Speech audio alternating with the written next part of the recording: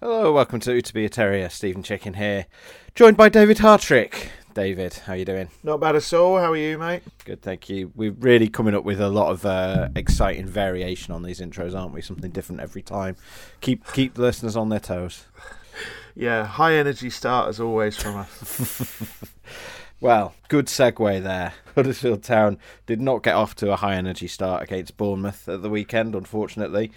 We have had 3 games. Apologies, we missed an episode last week for various reasons. It just wasn't possible to get together until sort of Friday, and then it was like, well, for the sake of a podcast that's going to last a few hours, let's just wait until after the Bournemouth game. So apologies for that, but we will touch briefly on the 2 games that came before. They beat Hull City 2-0, 2 set pieces. I think it was the result we expected, really, Dave, wasn't it? I mean, sort of job done 2-0. Yeah, we can't really complain about that when we've spent a lot of time over the last couple of seasons saying they're the exact results that Town don't tend to get. And I think that they were more than good enough for that 2-0 as well. I thought they kept Hull at arm's length in a way that other sides have done to them over the last couple of years, really. And it was, I just thought it was a very sort of professional, grown-up performance, really. Yeah, I think Dwayne Holmes made a big difference going into the starting lineup.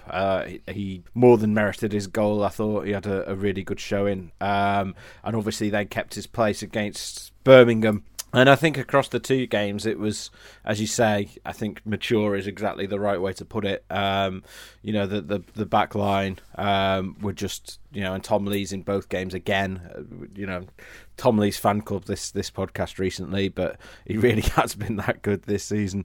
And I thought Dwayne Holmes was, again, really good but I thought first half against Birmingham was one of the best attacking performances we've seen from any individual this season was Holmes against Birmingham. He was at the centre of everything, and unfortunately had a bit of a quieter second half, and Town never really looked like, well, no, that's not true. I was about to say they never looked like scoring. That's not true at all. But again, just something we'll come on to in a bit, just that lack of ruthlessness. They created chances. They did actually create chances, but they weren't able to turn them into goals. No, and it was a shame because that game was there for the taking, really. But it's difficult. Again, the problem is with this podcast is we've got 3 games really that are quite difficult to really get passionate about and excited about because it's sort of a fairly routine win, a routine draw that was a bit drab, but it was sort of, it's, as a point goes, it was fine, and then a routine defeat, really. I think the Birmingham game was, Birmingham are a better side than their league position, and I think that Birmingham could have caught Town cold a couple of times, but Town always looked to have the upper hand. They were very, very unlucky twice with Fraser Campbell hitting the post. Yeah. But it was just a game that sort of came and went. Nobody will ever remember it. No, I'm struggling to think of much to say about it 4 days later, let alone 4 years later. But yeah, I think ideally they would have liked to win against Birmingham. It was obvious that Corberán picked the team to win that game. I think there was an argument, and we were curious ourselves as to see whether he would rotate his side against Birmingham to then have his best 11 against Bournemouth, or whether he would go the other way, and he did. He stuck with the team that had beaten Hull against Birmingham, and then as a result had to make changes against Bournemouth a couple of days later. What do you make of that? I mean, it's not to sort of. I don't think the rotation is why Huddersfield Town lost that game at Bournemouth. But what did you make to that, Dave? I think last season we were very critical of the approach to that Bournemouth away game, where they made 6 changes and it was a team built to wave the white flag from the off, really, and they lost 5-0. Could have been a lot worse than that. The performance probably deserved worse than that. I think we both have said before that we thought Carlos Corberán thought they were going to lose that game 2-0, but they didn't. They got absolutely routed. This time they've rotated again, but I can understand it far more. I don't think this was ever about a surrender or giving up on a game. The fact is you've got to you do have to plan and target certain games, and they're going from this. They've got a week off to recover, and then they're into a 3-game week where they've got Millwall at home, which is going to be a slog. It's going to be a tough game. They've got Peterborough away, which is an away game you have to target, and you have to look at that as they've got to try and win that. And then they've got Cardiff, who have sacked their manager now, and you feel like they can't possibly be as bad as they have been, and at some point have got to start playing up to the talents of their squad. So you look at this Bournemouth away trip and you think, well, yeah, it was probably right to rotate here. But I think it shows the difference in the squad as well, that Town could make 4 changes and it did not feel like a significantly weaker side to me, if I'm honest. Obviously it's different because they have just kept the same 11 twice in a row, but it does go to show the sort of strength in the squad and the options in the squad now. I mean, I lobbied for 4 changes, but I would have made a couple of different changes. I would have had Sorba out of that side because I think he needs a rest, which hopefully he's going to get this week. But yeah, I get it this time, and I think the intention this time is completely different. I think last year it was about just trying to get through the 90 minutes and move on to a game they felt was more winnable. I think this time it was more a case of, let's see what we can get. Anything we do get is a bonus, but we've got to rotate here because we've got some tired legs. So yeah, I get it really. I understand it. It didn't feel like surrender to me. And more than that, I think it when you look at who's actually come in and why, I think he wanted Turton in this game because he's on paper offers more defensively than Sorba Thomas does. He's more of an out and out fullback, so it was more of a 5-2-3 than a 3-4-3 really on the day. Although Corberán did say afterwards he felt the wing backs were a bit too deep, so perhaps that wasn't intentional. But I think he wanted Turton in the side. I think he wanted Campbell in the side for this game for what he does in the press. Obviously Colwill had to come out because he was suspended. I'm sure he would have played otherwise. And the other one is putting in Karoma for Holmes, and I think it was obvious right away when the team sheet came out what the approach was, because you've taken out Holmes and Sinani who against Birmingham. It wasn't really a 3-4-3 against Birmingham. It was more of a 3-4-2-1. With Sinani and Holmes both playing as pretty much out and out 10s rather than as wingers who were sort of playing as false 10s. And so to take them out for Sorba Thomas and Josh Karoma, it's like okay, and to put Ollie Turton in as well, it's like okay, so they're gonna try and absorb and hit on the counter. Like they've got the three quick players up top there, and that's the plan, and that was the plan. I mean, Corberán did say after the game, basically all but said that the plan was basically just what they'd done at Sheffield United, which is get to half time goalless, or at least still in the game, and then see where you are at that point, and you've got options from the bench that you can bring on to change it.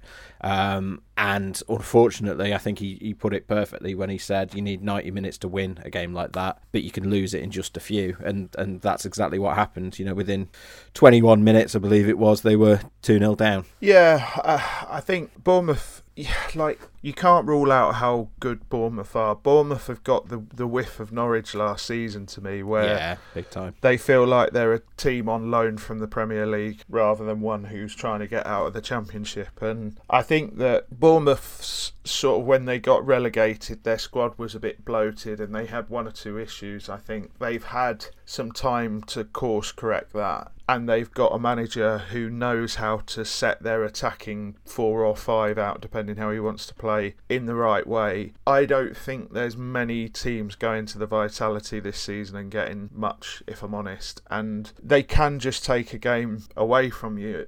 The penalty, I think it's worth discussing, because I saw a lot of people who were very, very down on Turton for their challenge, etc. Me included. A lot of people who think the penalty was soft. I must admit, I've watched it again this morning a few times, and I don't know. I think the problem is there, for me, Turton has to make a challenge. He can't just let Solanke go for the ball there completely unchallenged. I just think he gets done by a very clever striker, if I'm honest. I don't think it's a huge mistake and it's all down to him, etc. I think it's a very clever piece of striking play, if I'm honest. I I mean, it's easy to say watching back on the replay. I think he can let Solanke take a touch there, because the touch he takes is away from goal, and then you face him up afterwards. But I have to say, I thought it was a penalty watching it live, and the replays. I understand the argument that people are making that it was soft, but even watching the replay several times, it's like I don't think there's enough there for me to say that it's definitely not a penalty. So you can understand it being given. But yeah, I mean, I think it was. I don't think Turton had a good game. I don't think anyone really for Town had a particularly good game, to be honest. But I think Turton had an especially poor one.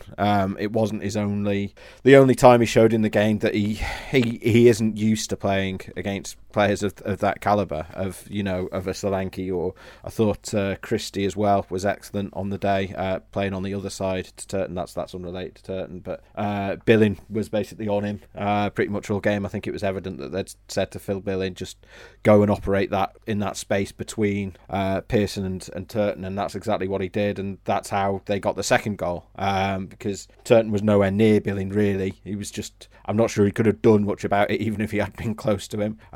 But that left Pearson with two men to cover. He was caught between Billing and Solanke, and unfortunately, when Billing headed it across, it was an easy finish for Solanke. It was, but there's a couple of things that makes it sound very simple. I thought it was a lovely little dink ball into Billing. It was a great move and a great goal, that.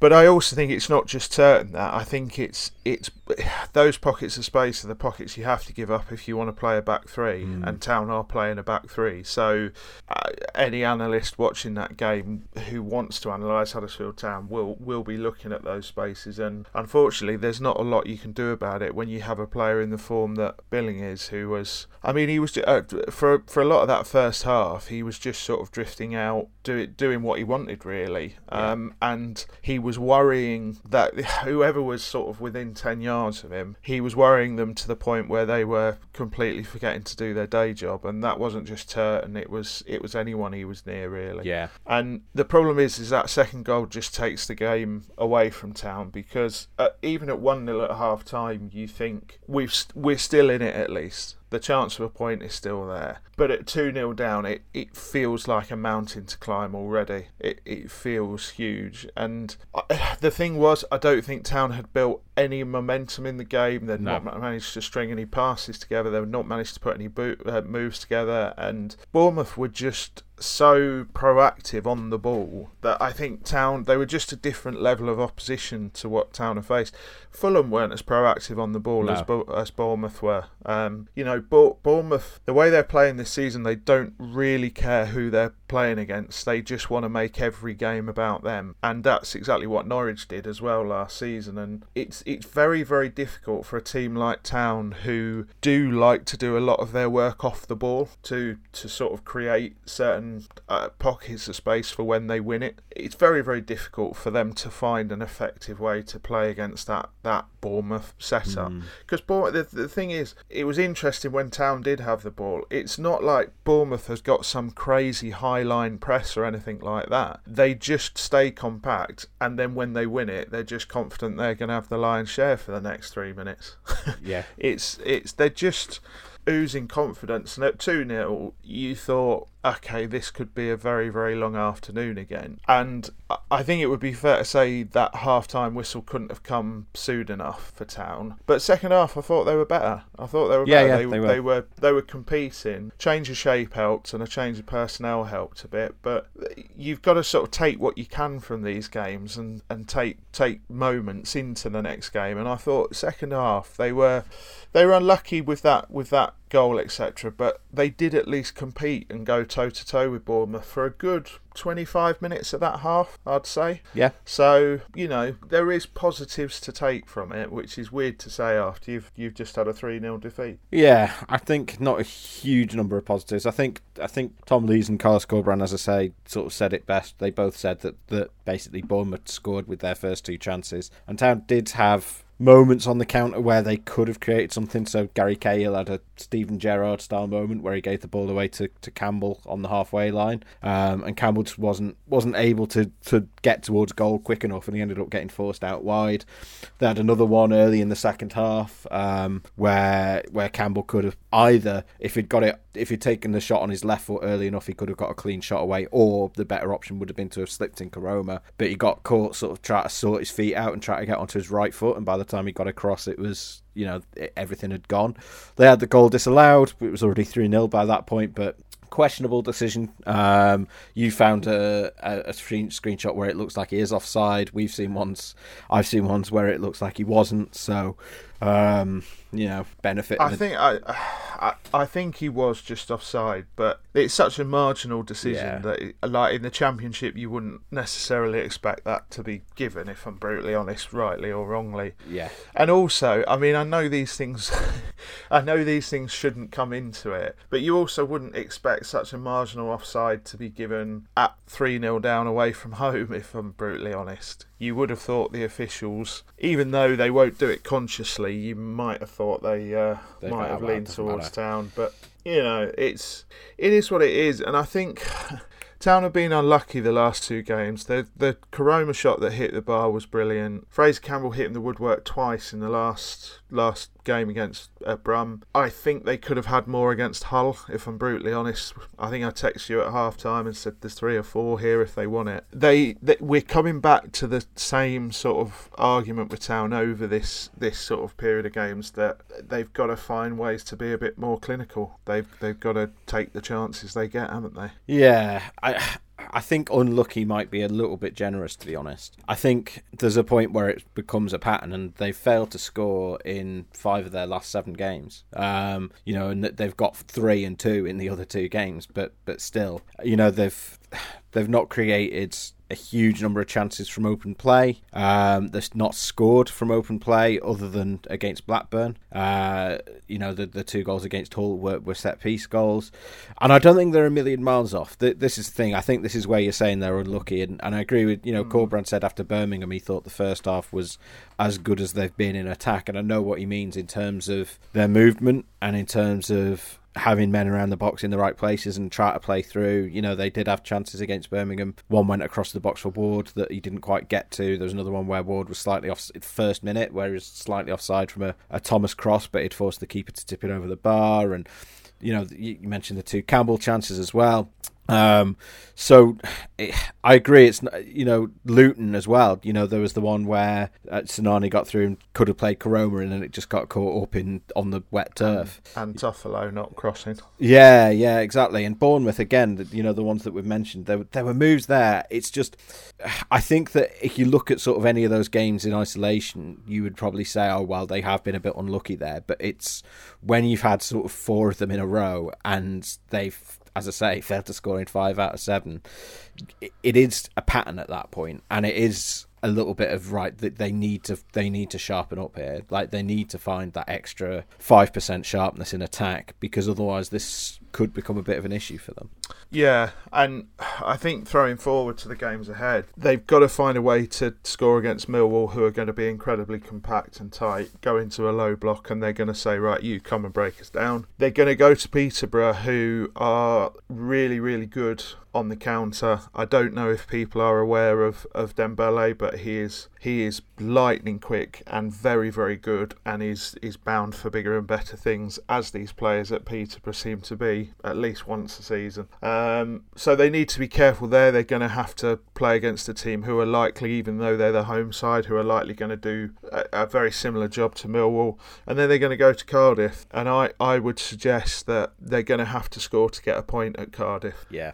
Because Cardiff will be very, very different. There is a team who are underperforming when you look through their squad. So there are times where this is going to become a bigger and bigger issue, and it's like, I know you've written an article about it this morning, and I sent you a message saying this is the eternal Huddersfield Town article. This is the problem, and there'll be people listening to this who are screaming, oh, well, they need a number 10, or they need a number 9, or they need a number 10 and a number 9, or they just need a passing number 8. The thing is, there are at various times when they've had variations of those players, Smith Rowe, Eiting, I mean, even going back to Moy, and it's still been an issue, and I think in a 3-4-3 as well, it's very, you have to play in certain patterns because you have to protect certain spaces. And Carlos Corberán is quite keen on his numerical advantages in certain areas of the pitch. Yeah. And where he wants his overlaps, where he wants his underlaps, and where he wants his cover. And I think the problem is that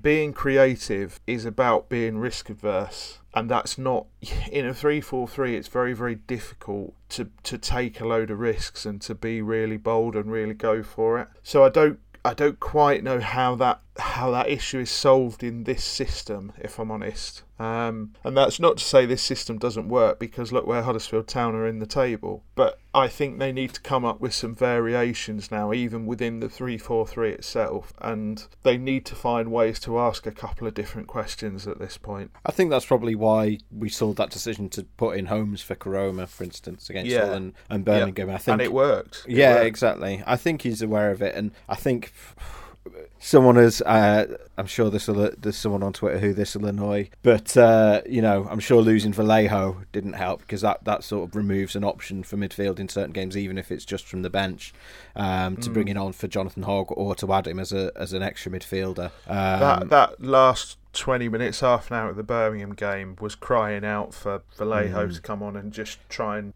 pick a pass forward or two. Definitely. There was another message we got after the Birmingham game that you got in response to your conclusions, which I think was bang on, which is that they were crying out for Jordan Rhodes in that game. I agree with that. Yeah, definitely. And the other big miss is Pippa, of course, these are. These are players that we expect to be back over the next sort of couple of weeks to a month, and they might need a bit of time. Particularly, Pippa, who's been struggling with that injury for a long, long time, might need a bit of time. Who knows? Jordan Rhodes as well. He's barely played. It's a new club for him. Let's not forget. Might also need a bit of time, but there are players due to come back, and I think I've sort of almost become a running joke at this stage that I'll take all the blame off the strikers and say it's all about creation. I don't think that's true. I think when you look at a couple of those moments missed against Bournemouth were down to Campbell. So I think there is room for improvement up front for sure. But they've got four options, two of whom haven't really played this season in Meepo and Jordan Rhodes. And people keep asking where Meepo is. Just to update on that again, he missed the whole game because he'd been feeling unwell, and he'd come back. The second week of the international break he'd been ill, so he was out the squad for that. But the other games he'd been back in training. It's just not being selected. It's as simple as that. And we've said, is he we've asked how far away is he set, and Carlos has said, look, I'm not saying he's not going to get chances, but he came in the day before the transfer deadline day. He's not had a pre-season with us. He needs time to adapt. It's not to say he's not going to get chances at some point. And I think that's frustrating at the moment when fans are crying out for a striker and they've got one there and they're not playing him. But if Corberán feels he's not ready yet, then he's not going to play him. Yeah. But it's also difficult when I would say that Danny Ward has, since the Blackburn game, I know he hasn't scored, but he's been playing. This is his best spell of form in a Town shirt. He was good against Hull. Yeah, pretty good against Hull, and close to that goal against Birmingham as well. Had that one disallowed against Bournemouth. He has, he's been better. The other thing it's worth saying is that the way Town are setting up from kick-off in the 3-4-3, you can put all the strikers you want there, but they don't play quite with a false nine, but it's not a striker role, it's not a traditional centre-forwards role. So you can't just say, all right, well, if we had a better striker, we'd score more goals, because it's not really just about the way they play, it's about the chances Town create and the way they operate now. And I think that where Town are missing is, like you say, I can't remember who it was who tweeted me, but they were spot on. Against the Birmingham game, last 20 minutes, when you want to try and load up the box a bit, you want a poacher, you want Jordan Rhodes there trying to get on the end of stuff. But from the start, I can sort of understand if he's had a look at Meepo and said, you're not going to do the same job for us that Danny Ward is, or Fraser Campbell is, as sort of first understudy. I can actually completely understand it, if I'm honest. But I am at the point where you've got 3 games next week, 2 of them away, all 3 for different reasons. I think you could. I think you have to rotate a little bit through those games, and I mean, surely Meepo must be at least ready to come off the bench for 20 minutes. Would you think? Yeah, I mean, I think these things are always hard to say when they've not been playing, because it's a similar sort of story with Rolando Aarons, where Corberán has said, it's just he keeps saying he's only going to pick players that he thinks are at the right level to perform, and if they're not playing, it's really hard for you or I, or impossible really for you or I to say how far away they are. They could be one training session away from you're in the starting lineup next game, or it could be he wants he thinks they're not going to play until he can't see them playing anytime soon. It's hard, and he's not going to come out and say that publicly because there's no incentive for him to do that in either direction. No, it's I think it's nice to be at this point of the season, and Town have got 21 points, and I think what they gone down to 8th, is it 7th or 8th? 8th. But everyone from 5th to 11th has the 21 points. Yeah.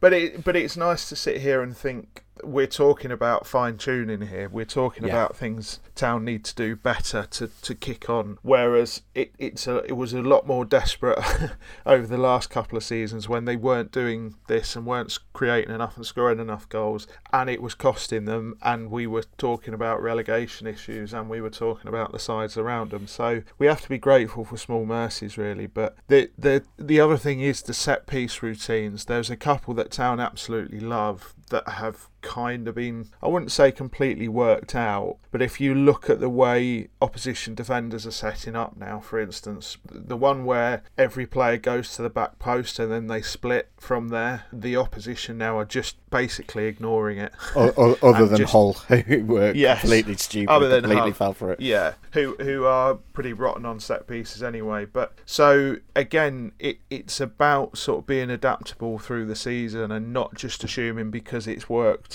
in 3 games it's going to work in the next 3 as well. So that's the next phase really, because they've had this really good start. We're over a quarter of the season in, nothing happens by accident, but to carry it on, good sides just evolve a little bit as the season goes on. So maybe it is Pippa, maybe Pippa is the missing ingredient, but how do you get Pippa, Sorba Thomas and Daniel Sinani into the same team? I think 4-2-3-1 does it. This is, I think we talked about this previously, so I'm not going to bang on about it again, but I think it is. I think Sorba Thomas, we've still not seen him have a really good game on the wing yet. And I think partly that's because when he's been picked on the wing, it's mostly been for tricky away games. There's a question mark there really. I'm not sort of writing him off in that position, but it is true that we've not really seen all his best performances have been at wing back really. Yeah, he likes to come from a bit deeper. There's no denying that. And the thing about the 4-2-3-1 is I think we wrote in pre-season that it may be worth looking at and employing in certain games. It just doesn't seem to be a system that Carlos Corberán really likes. I mean, I think thinking back in his time at Town, I think he's maybe played it once or twice, if that. So it doesn't feel like a system he is comfortable coaching in and particularly likes. So I don't know, because you'd say Pippa's natural role in that team is Sorba Thomas's current place, and Sorba Thomas, then if you just shuffle him forward, I don't think Sorba Thomas can do what Sinani does, which is effectively play as a 10 in that space. Do you need it with Pippa there? I don't know, but then do you need more defensive cover to allow Pippa to roam? I don't know, it's tricky. It's the more options, more problems, Steve. Yeah, I think that's it. I think it's good to have those options, but it is tricky to deploy them at the right times. And I think it's maybe a bit old-fashioned to talk about, he doesn't know his best 11, because I think especially Corberán, he will adapt his approach and his personnel depending on the game. That is, that's the way the game is these days. But I think there are interesting questions when those players do come back. But I think in the here and now, as I say, it's fine tuning. It's just getting that bit sharper. It's being that little bit more ruthless. And I think it's even sort of, if you go through the video footage, I think it's difficult to point to obvious sort of technical things that you can improve on. I think it is that almost a mentality thing. It is a willingness to do things a bit more quickly. I think sometimes they are guilty of trying to be over elaborate and of trying to play other people in rather than going for shots themselves, kind of thing. And I think that, but I think it's a number of players who you would put a minor criticism against, who probably aren't worth singling out for, you know, a 1,000-word piece and saying, you know, this is no good, blah, blah, blah.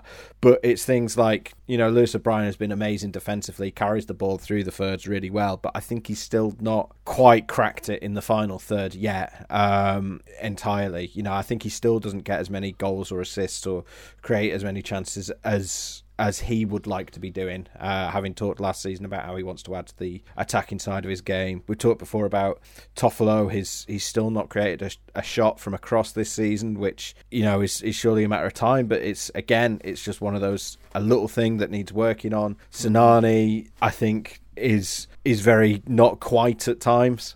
He has a lot of games where he has the right ideas and the execution is just a bit lacking. There's several players that you'd say these, you know, Karoma, similar kind of thing. I think some games he's been guilty of making the wrong runs consistently and things like that. So I think these are all players that we like and who we think, you know, we would put in our best 11, but there's just these little things they need to just hone that because they're all doing these little things just slightly wrong, everything's sort of falling apart at a certain point. Whereas if even sort of 2 or 3 of them were able to sort of fine tune it, Town would get a lot more out of games, I think. Here's a question then. If you were to put Town into a 4-2-3-1 tomorrow, let's assume everybody is fit. Let's run through what that team is, because Nichols is obviously in goal, Toffolo's obviously left, and Pippa is obviously right. You're back to Colwell and Lees. Yeah. Then in front of them, it's got to be Hogg and O'Brien. Yeah. Then right hand side, Sorba. Left hand side, you put in Karoma. Yes. Yeah. I think this is where the issues then are. Who is your 10 and who is your 9 in that system? I think your 9 is, you'd have to go with Danny Ward. Yeah. But who is your 10? Probably Sinani or Holmes. Yeah, but neither is a natural 10, are they? That's the problem. I think Sinani's played there plenty, to be fair. But yeah, Holmes is not. I think Holmes his best performances generally have been playing as the false 10 from the left. I'm keeping track of the ratings we're giving to all the players in each position this season, and left forward is head and shoulders Holmes' best position this season. You know, he's got a 7.5 from 4 appearances there this season, although 2 of them are only off the bench, whereas the rest of them are all rated below a 6. So, but I don't know. I see what you're saying. It is difficult, but I think it's. I don't know. I think the more likely thing is that he goes 4-3-3, and you have Sinani playing as the most advanced central midfielder. Because then you can also, when they play that system in a lot of games, they end up basically with O'Brien also pushing up, like they end up with 2 10s again. So you end up with sort of Sinani and O'Brien both waiting just outside the box, and you've got Karoma and Thomas on the other side, and Hogg hangs back a little bit from Sinani and O'Brien. So I think the 4-3-3 is the more likely alternative, really. But yeah, it's again, you sort of, I don't know. I think go on. I think one thing is that you can probably play a 4-3-3 a bit better with Pippa, because we know he likes to play as the 10, and I think that the false 10, and I think that helps Sorba Thomas a bit because he can play more as an out-and-out winger then. And I think the other thing is that the main argument against switching to a 4 at the back for a lot of people is you're losing a player from set pieces. But I think as the set piece, as we talked about, the set piece threat, I think was naturally always going to diminish from where it was because they started the season so well. They were never going to score 40 set piece goals this season. I think the argument for having a third centre back sort of goes away a little bit, and you can maybe talk about whether Pippa is, better enough than Turton that you can switch to a 4 without losing your defensive solidity. I think one of the reasons I don't really know is that Carlos Corberán, the way he sets his attackers up, either in a 4-3-3 or a 3-5-2 or a 3-4-3, is his attacking plan is about trying to create as lower risk opportunities for his strikers as possible. So trying to create chances that are sure things. And I think that the problem is that Town, if they create a sure thing, they score, but they don't create enough of them, and it ends up they're at the point where they're not taking enough risks now. And I think they've got to get back to a system, particularly away from home, where they are willing to take a few risks. A 3-4-3 is not a great system to counter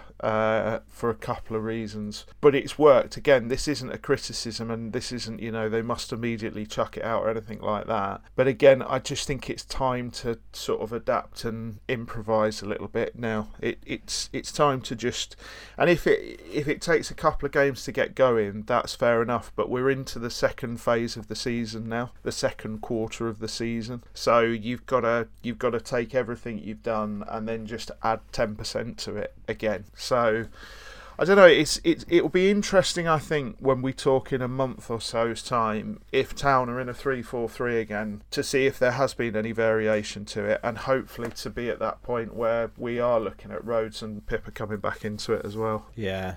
I think it's, as I say, those injuries make it really interesting to see what they'll do. I don't know. I mean, where do you see Town going from here? Because I feel like they're at a point where we've been quite soft in our criticism because of their league table position, because they are 8th. They've had a good start to the season.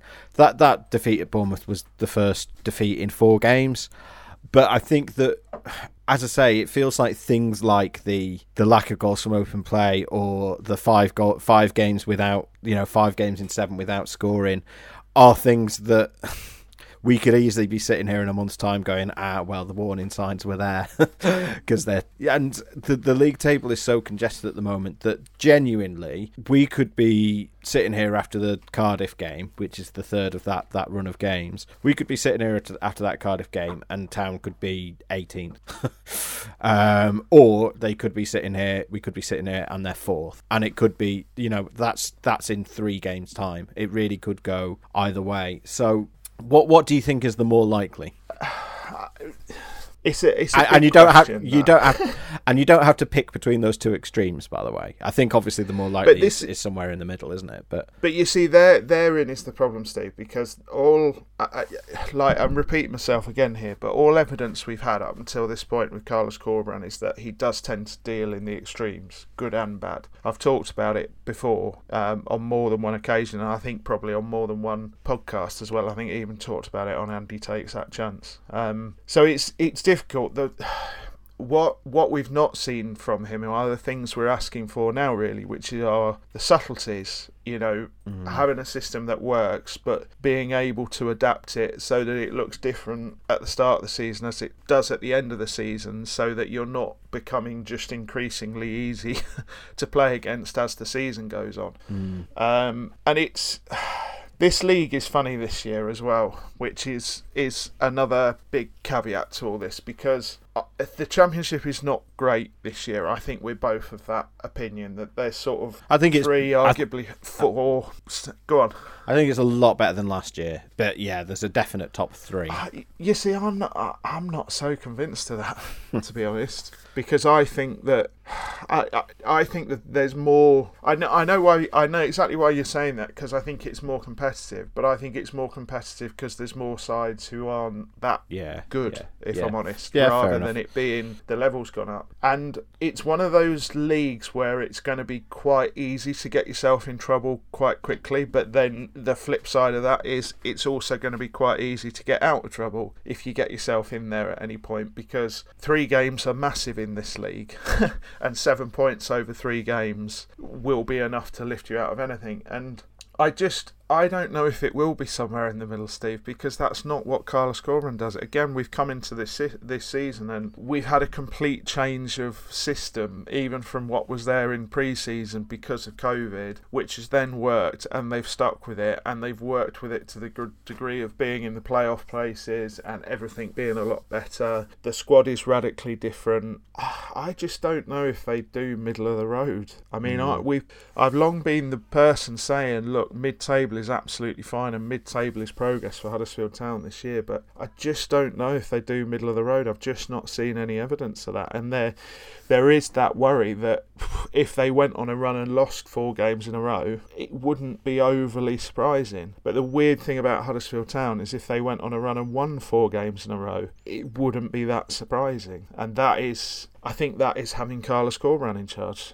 That is the all of this is a very long-winded way of saying, Steve, that in honest truth I just don't know. I think all the analytical side of me says if you look at all the stats, if you look at everywhere the needle has moved, as long as they keep continuing getting 4 points from every 9, that is absolutely fine and that is absolutely doable, and they should do that without too much pressure. But yeah, they do feel like they are they are the toss of the coin from genuinely being playoff contenders or genuinely being relegation candidates. That's just Huddersfield Town at the moment. I just don't know if they can plough that furrow in the middle. What's your very long-winded, convoluted answer to this that doesn't actually answer the question? Yeah, I don't know.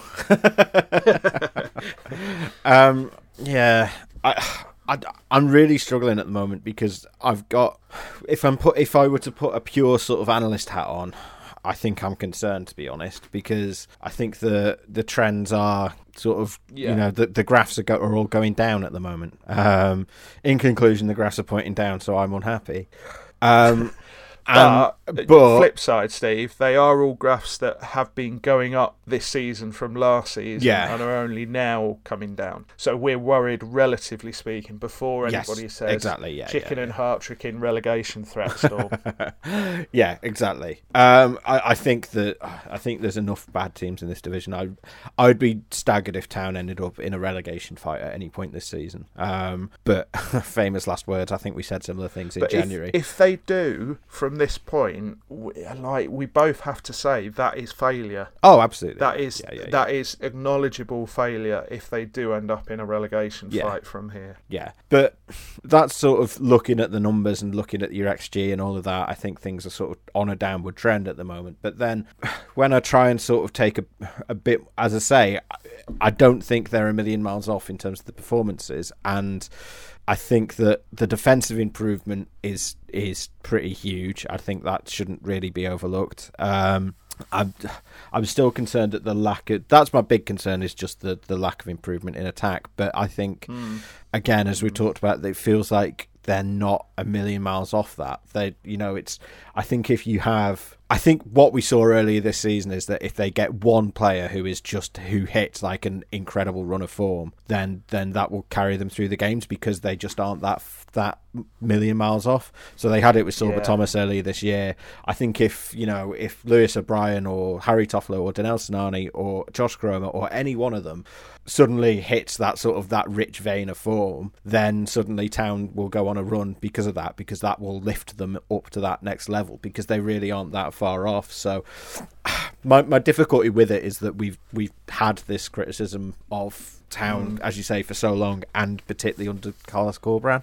And I don't feel like there's ever been a time where they've been consistently scoring. There hasn't been a time under Corberan where they've been consistently scoring lots of goals. There's been plenty of times where they've been playing nice, attractive football, and it's nice to watch, and there's nice passing moves.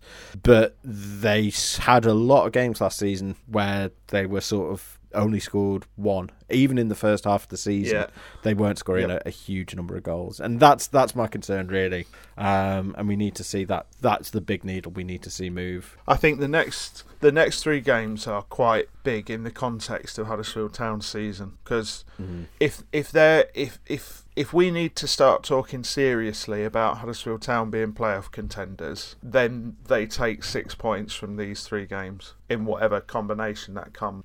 So if there is real underlying fundamental problems that haven't shifted, then it's going to be a lot worse than that. 4 points would be completely acceptable in terms of the wider picture, particularly with 2 away term. from home.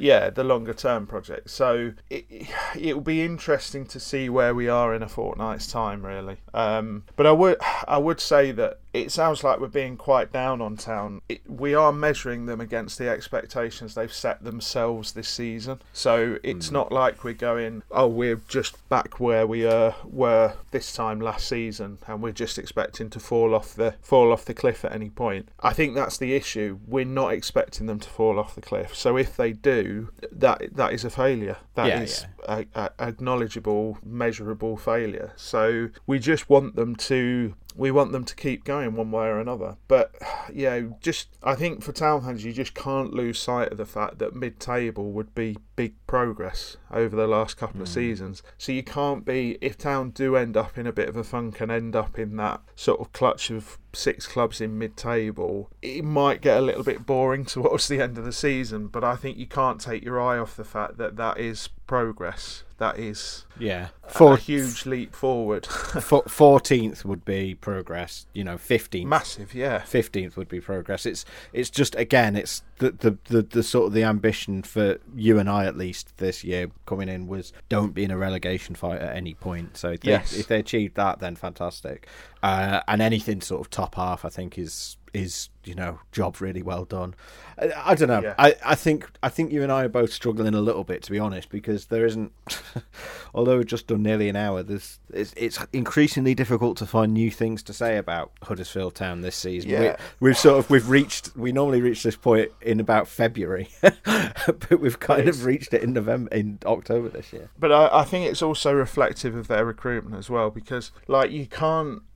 Town needed to completely upcycle the entire squad, and you can't do that all in one window for a few reasons, not just budgetary. Before anybody immediately puts in the comments, we need a chairman who spends more money, it wasn't about that. It's about also retaining a balance and having a sort of core in your squad. And they had to look over this summer at defensive recruitments and defensive solidity, which they've done, and it's worked. We can't.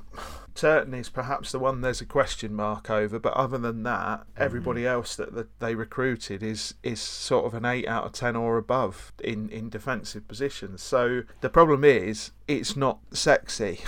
That's not the exciting part of football. Nobody grows up dreaming of being a central defender. So it does feel like the next couple of transfer windows are where they've got to look at refreshing higher up the pitch and looking at the options they've got and deciding if they are the options they want or if they want to swap them out for different players. And that's when it gets a little bit more exciting. And the other thing is, to be frank, there's a lot more to talk about when you're analysing attacking situations and attacking positions, because when you're talking about defensive stuff, a lot of it is about being compact and tight and straight lines and not giving space away. And that's nobody's listening to this getting goosebumps thinking, oh, that's lovely stuff, talk more about it. It's just not. That's not what it's not what football's all about. So I do think we're in danger of losing sight of maybe the fact they're sort of if I'm being generous, sort of halfway through the project. I think they're probably a little bit under halfway, but it's just not being frustrated that they're not miles further on than they are really, when they have such a massive undertaking to do, really, to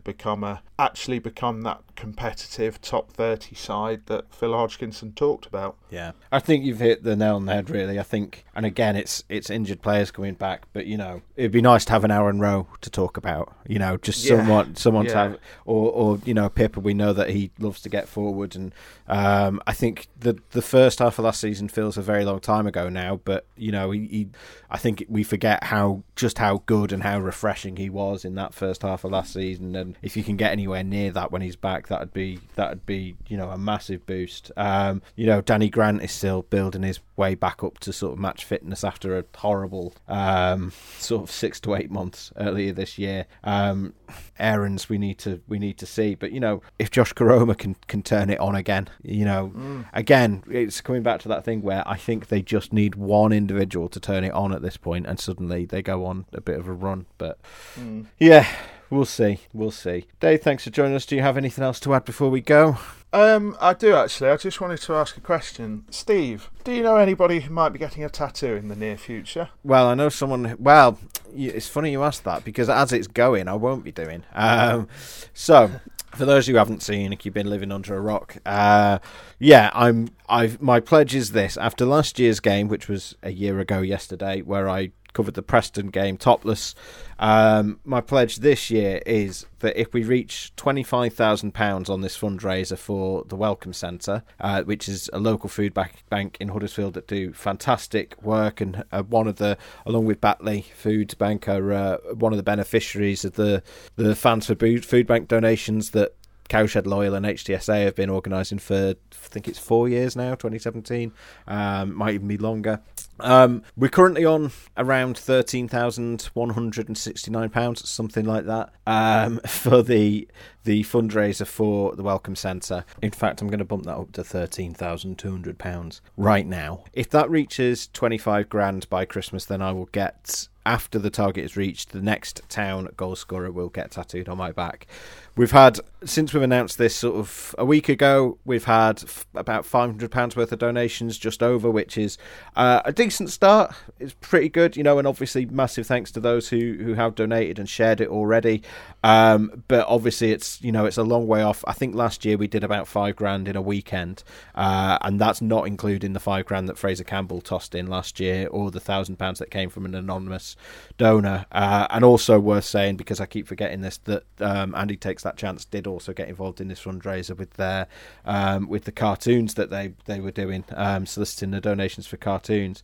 But obviously last year, I know that last year it was a very topical thing with Marcus Rashford pushing it, and it was brilliant to see the fundraise that everyone's done, and I know that everyone's just donated to the Worthington Walk, etc. Times are tough for a lot of people, but I really would appreciate if you who are listening, because we are talking to those of you listening, could get on there and make a donation if you're in a position to do it.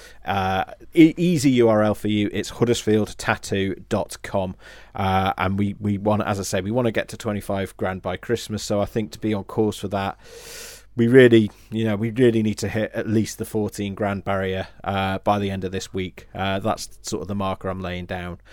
So please, if you're listening to this, huddersfieldtattoo.com. The Welcome Centre do fantastic work, and unfortunately their referrals are only going up and up. More and more people need to use them, so any donations are gratefully appreciated. Yes, and we need to do this because I know for a fact that next year, if we hit this target, Steve's on about changing his name by default to Nabi Zar. So we really need to get this done, people, so we can all move on to the next challenge. Yeah, brilliant. Great stuff. Dave, thanks for joining me, and thanks for the prompt there. And we will see you next time. Goodbye. See you there.